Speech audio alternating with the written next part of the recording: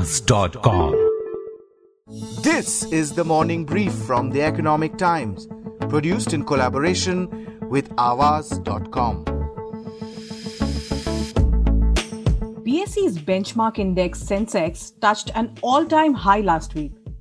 Shares have soared. Market cap of companies have increased, and the initial public offers hitting the market have been oversubscribed. The Sensex has gained over 80% from the lows it hit in March this year. All this while the world struggles with a pandemic, and the economic data is far from encouraging. So what really drove the market in 2020? And as an investor, have you missed the bus?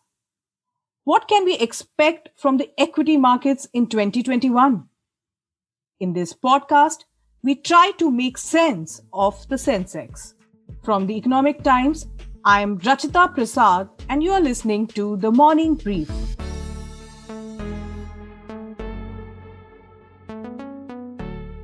Let me introduce our guests today.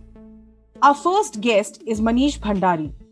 He's the Chief Executive Officer, Principal Portfolio Manager, and co-founder of Vallum Capital. While his investment management and advisory firm is 10 years old, Manish has over 2 decades of experience in the Indian capital market. Our second guest is Nishanth Vasudevan. He's the markets editor from the Economic Times, a senior journalist who has been ET's ears and eyes in the markets. Welcome to the podcast, gentlemen. Manish, top brokerages are making predictions. CLSA has predicted that National Stock Exchange's benchmark Nifty, which is currently below 14,000, could be headed to 18,800 in the long term. Morgan Stanley has said they are overweight on India and they expect Sensex to be at 50,000 by December 2021, as against 47,000 right now. What is behind these numbers? What is driving it? Rachita, I'm not too sure about CLSA and Morgan Stanley's prediction because I don't follow them. What I can tell you from what makes sense to me is Indian stock market is quite heavy on commodities as well as on financials. And we have seen a revival of commodities in the last 4 or 5 months. And the bigger problems of financials related to the COVID looks like behind us. And they are not as steep and difficult as they were initially being expected. So when these two big segments recovers, definitely it adds significantly to the earnings. And second thing which is important, which is a big land shift which has happened in the start of 2020 is the weakness in the US dollar. And whenever the US dollar weakness happens, you have a dispersion of capital from the US markets to the emerging markets. So I see a situation where these two things will add, and then there is efforts by the government to revive the earnings and very selected intervention to make this economy stronger. So when you add these three things together, definitely there is a room for the Sensex to grow from where we are standing today. Nishanth, Manish kind of gave us an idea on the driving forces here. But since mid-October, if we were to see the data, the rally has been driven by foreign portfolio investors. Domestic data has not been very encouraging, obviously. Then what really makes the foreign investors so bullish on India? What is your take on it? Yeah, you are right, Rachita, that, in the past 2 months, if you look at the flows, it has been the foreigners who've been driving the rally. So, in fact, if you look at the flows in November, which is around 66,000 crore, that is the highest in a month ever. So, but one thing that we should keep in mind is that FPIs are bullish not only on India. They are actually pumping money into all emerging markets. This is mainly because of the loose monetary policies followed by central banks in developed economies, mainly the US Federal Reserve. So because of those loose monetary policies, interest rates in the US and other developed economies are near zero. The fixed income market, or the debt market as we call it, it has virtually collapsed in the US. The Fed has flooded the system with dollars, and because of that, the dollar is also depreciating. So you have a combination of zero interest rates and weakening dollar that is prompting the foreign portfolio investors to bring money into emerging markets like India. Now, that said, like Manish pointed out, India is getting a fair bit of share in these in this entire flows that is coming into India because India's economy is shown a fair bit of resilience after these COVID related disruptions. Also, there are some very big companies in India that are unique, and despite their valuations being expensive, they are unique investment propositions. So the situation right now is that foreign investors are putting money into large caps, which basically form the Sensex and Nifty, while domestic investors are putting money in small and mid caps. Manish, like you said that the foreign investment is coming here, and Nishanth also spoke about the unique investment opportunities in India. But after the rally, many retail investors feel that they have missed the bus. Uh, Now there is a fear that the market may be overvalued, but it still seems to be going very strong. So, what can people do? How can they manage their portfolio right now, given all these factors? The first thing retail investor has to do is not to get carried away by the market. It is just one of the asset class to invest. It is not the only class to invest, and you have to invest keeping in mind your long-term goals, not what is happening in the market in next 3 months and next 6 months. So the asset allocation should be the first key priority. Otherwise, usually what I have seen in my 2 decade of experience is that people do leave their asset allocation priorities and chase the asset which is doing very well, and then finally after 2 years they land up in a problem. So retail investor has to really keep their asset allocation and the end financial goal in their mind, and also the tolerance for the risk level. Your risk tolerance for an asset class can be very different from my risk tolerance and from Nishan's risk tolerance. How would you guide them? I mean, how can people balance between the different asset classes broadly, between, say, equities, fixed income, real estate, and gold? What would be your suggestion? There are various asset class. It is within real estate, you have a commercial real estate, you have a residential real estate. Within equities, you have a large cap, a mid cap, a small cap. So there is various where bouquet of within asset class diversification is done. So Hmm. first thing is one has to really recognize that how your these asset class long term returns and the risk matches up with your risk perception and the risk tolerances, both things put together. And once you combine these, then a financial advisor can guide you about which way to go and what percentage of asset allocation to hold in a particular for a particular risk tolerance level. So you have to make those judgments, long term judgments, very well, very crafted judgments on the asset classes. Nishan, do you have a take on this, on how people can be looking at the different asset classes? Yeah, Rachita. So these are very interesting times for asset allocation. Why I say it is interesting is because traditionally, globally, if you look at it, a lot of investors they have been following a 60-40 ratio for asset allocation, which is 60% in equities, 40% in bonds. Now that ratio is being questioned. Okay, so having a concentrated exposure to one asset class is being considered very risky. So many of these affluent,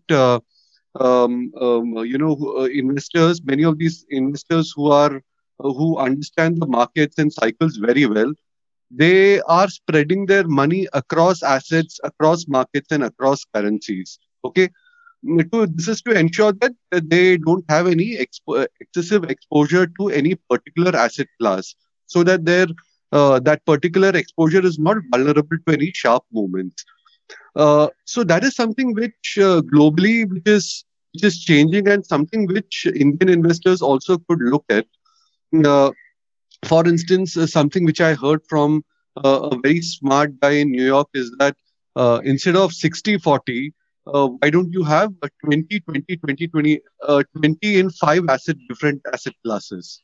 Okay, so earlier diversification for an Indian investor was across sectors. Maybe he would put money in an aggressive sector or a defensive sector. Now that has changed. Given these circumstances, there is a lot of euphoria around the market right now, and we have a lot of retail investors looking at the markets right now. What are the mistakes people could be committing right now, and what could they possibly do to make sure that they don't burn their fingers? Manish? It's quite a behavioral science which comes into play when the market's in a secular uptrending way. And what are these behavioral problems? The first thing is that retail investors should accept that your brother-in-law can be richer than you in the equities, and you don't need to compete with Right. him. So, which is a problem that you compete with each other on your return generation, which is not the case. People have a different level of understanding, different level of risk tolerance. The second thing is usually I have seen what people do make a mistake is the filthy problem, which I call it a filthy problem, which is that when you do a stock selection, you try to do a relative value where a lion and a cat can be from the same family, but they have a different Hmm. characteristic. So people try to see that can I buy a cat which will move into a lion characters, which is not the case. So people go and buy holding companies, people go and buy a cheap value companies. So the business model of one company can be very different from another company, but they may categorize themselves into one single sector. So that's another problem. And the third problem I have seen in my experience, and not that I've also made mistakes during my journey of fund management, is a reflexivity problem. And the way this problem is defined is that if the earnings of a company keeps on going up for 8 quarter, 9 quarter, 10 quarter, or 15 quarters, what is usually happens correspondingly is the P multiple also expands for those companies. So Right. you what you buy is an asset which has done very well on earnings and which has done very well on the P multiple expansion, or 8 P multiple finally will become a 16 or 20 P multiple. Hmm. And so you can have a situation where you can buy at the fag end of the cycle, and it's so difficult to figure out where we are in the cycle, and you need a specialist for this. So usually equity is only asset or is the only business where people don't go and do their retina surgery, people don't go and operate on themselves. But on equity, people do think that, oh yeah, we can do it ourselves, and usually these mistakes happens in this process. So you have to be very careful that what you want to do, and there will be times when your portfolio will be relatively lesser than the market, what market is making, because the cycle for individual market caps are very different. So you have to be cognizant of these risks which exist, and Right. and then there will be some pitfalls. You will not make money in all the companies you have invested. There will be some companies which will not make money. So ultimately, a portfolio approach and balancing ideally has to be kept in mind. Rachita, if I may add one point, of late that I've seen a big mistake that people are doing is that they are trying to time the market. They're trying to predict the market top and trying to get out of the market completely. Now, I have had friends who tell me that they have dumped their entire equity portfolio and shifted it to fixed income. And there are many people who have actually done that. Now, why would you Hmm. do that? You have already endured a 50% fall in a month in February and March. Okay, and if you look at fixed income worldwide and even in India, it is not a great investment proportion because rates are near their all-time lows. So today the Hmm. interest rate structure is such that savers are being punished and asset owners like equity and real estate, they are being rewarded. So that is one Right. mistake that the people are doing is that they deviate from their asset allocation and try to time the market. Nishant, I also wanted to get some perspective on the IPO market from you. I mean, typically the IPO market also reflects the broader trend in the market. What should be the strategy of investors right now? Should they be looking at listing gains or long term investments? Yeah, so as you very rightly pointed out, strong IPO market is a derivative of a strong secondary market. That is very clear. It is true that a lot of people have made good money in IPOs in recent years. Some of these companies are really good. Okay, but personally, I've never been a fan of IPO investing in general because one thing Okay. that you must understand is that when a promoter is selling shares to the public in an IPO, he is selling these shares at the highest valuations possible. Okay, promoters are not in the business of Right. charity. Why would they offer shares at a cheap valuation? Okay, so I Right. would put it this way that do subscribe uh, uh, to these issues, to these IPOs if you really like it. But I would prefer looking out for listing gains, exit it, and then re-enter whenever you are getting it at a better price. Okay. Manish, do you have any tips for people on IPO market? What has happened in the IPO market in the this decade versus the last decade Hmm. is a very perceptible change, where this time the most of the IPO, the sellers are the private equity funds, who are far smarter than the average intellect of the retail investors.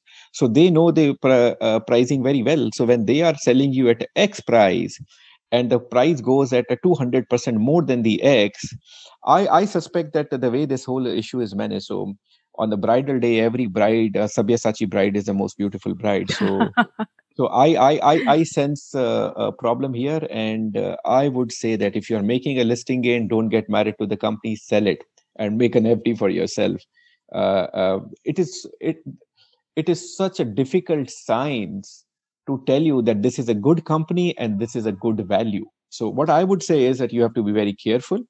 If you're making too much of money, believe me, thank your star, and remind yourself that making money is not so easy in many other businesses. And if these gains are coming at a too small period of time, be skeptical about these gains. That's interesting perspective. I'm sure the listeners are going to take these tips very seriously. Before we wrap up, I know we are not in the business of crystal ball gazing, but Manish and Nishant, I want to ask both of you that if you had to give one tip to investors for 2021, whether it's on stocks or sectors or what to avoid and what class to look at, what would that be? One tip that can hold them in good stead for 2021. Manish, would you like to take this first? So the year of 2021 calendar year, Right. although it is a small period time frame to review an asset class, but I can say so that the fixed income can be a risky bet unless until the seeds of inflation are very clear. So next 1 or 2 quarter, you will have a clear idea that whether inflation, when the full output is achieved in India, whether the inflation is coming back and it is going to stay, then the era of cheap money is over, at least in India. And if interest rate collapses, we may have some more rooms to play. But still, we are at an intersection when it comes to the fixed income. Equity returns, what we have seen in the last 6 months, will moderate. You cannot see a stellar returns what we have seen in equity in last 6 months. Again, repeating, Hmm. it will be a return, positive returns, but it will moderate from where we are sitting in last 6 months. So don't hold a history of last 6 months together. Real estate inventory gets getting cleared at a fast, so you may see a situation if the real estate inventory is over in next 6 or 9 months, we may see an uptick in the residential real estate, and this will happen after 5 years, 4 and 5 years or so. So I am suspect I'm not a great believer in saving into real estate or allocation, but still I see that situation where the real estate can inch upward after the 6 or 9 months if the situation of negative real interest rate continues. And if in next quarter or so we see a global inflation of 2.5% in US, I Okay. suspect that gold will make its bigger move now from where we are standing today. So this would be my broad concept on the asset classes. Okay. Interesting. Nishant, one tip for 2021? So, as a journalist, I'm not allowed to give recommendations, but I'll tell you from what I've understood from my various interactions with market participants. I broadly agree with what Manish said. That is how things are going to pan out. But I don't wish to sound too boring over here. So, let me also give in my small input over here. From what I've understood is that um, uh, you know the theme that could probably play out in 2021, it has already played out in the past 2 or 3 or 4 months, is the small and mid cap theme. People are saying that a lot of market participants are saying that many of the smaller and mid cap companies they could attract higher PE multiples. One thing that investors should keep in mind is that it is not going to be a one-way street. So investors will have to endure some wild swings, intermittent swings, which could be frightening at times. So that is from the equity point of view. Also, I'm hearing some good things about real estate. And as Manish very rightly pointed out, there could be some interest building up in real estate as long as this negative real interest rate scenario persists. That said, I would stick to the boring asset allocation methodology that all investors should follow. Not boring at all. I think it's just being safe. Thank you so much, Nishanth, and thank you so much, Manish. It was a pleasure talking to both of you, and I'm sure our listeners would have enjoyed this conversation as well. Thank you so much. Thanks, Rachita. Thank you, Rachita, for hosting me. 2020 saw many factors coming together that led to the rally in the market. The weakness in dollar, the appetite of foreign investors, and possible government reforms may drive the rally way into 2021. If you are considering investing, you may want to look at different asset classes as our guests suggested today. Whether you're investing in shares on the secondary market or looking at IPOs, make an informed decision. Make a prudent plan that matches your goal and risk appetite. And don't get carried away by the euphoria. That's all from us today. I'm Rachita Prasad, and you're listening to The Morning Brief. This episode was edited by John Chako and coordinated by Bhavya Dilip Kumar. I hope you enjoyed listening to this episode. We look forward to your feedback. Write to us at themorningbrief@timesgroup.com. And if you liked this episode, please do share on your social media handles. We'll appreciate that. The Morning Brief airs Tuesdays, Thursdays, and Fridays. Thank you for listening and have a nice day.